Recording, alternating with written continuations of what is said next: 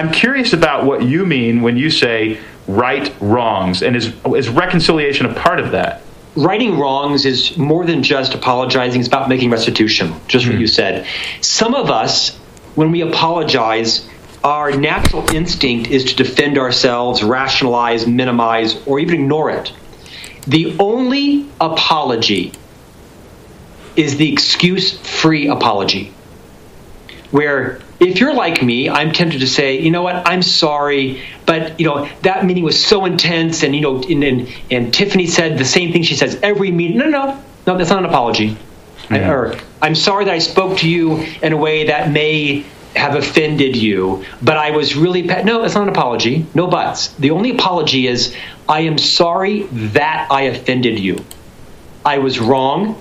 It was inconsiderate and unacceptable, and I apologize, and I intend not to do that again. So the next time anybody is tempted to make an apology with any attachment, disclaimer, we're doing that to protect our own ego, our own, self-esteem or self-worth. Practice making excuse-free apologies. And then to your point, have you made restitution? The next sentence might be, beyond promising not to do it again, is there something specific I could do to make it up to you? Now, that seems a little bit maybe demonstrative in the workplace, but you know what? No one's ever said that to me.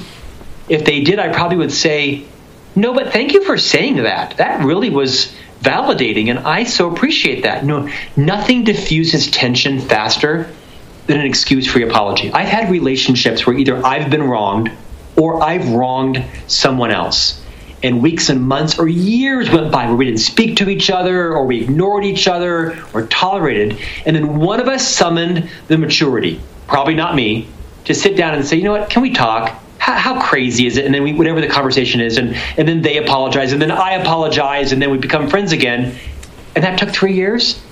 You know what, call up your brother, call up your stepsister, apologize that you brought the wrong turkey to Thanksgiving, or that you had too many glasses of wine at Christmas dinner. Just apologize. Make things right. And same with your clients. Take responsibility.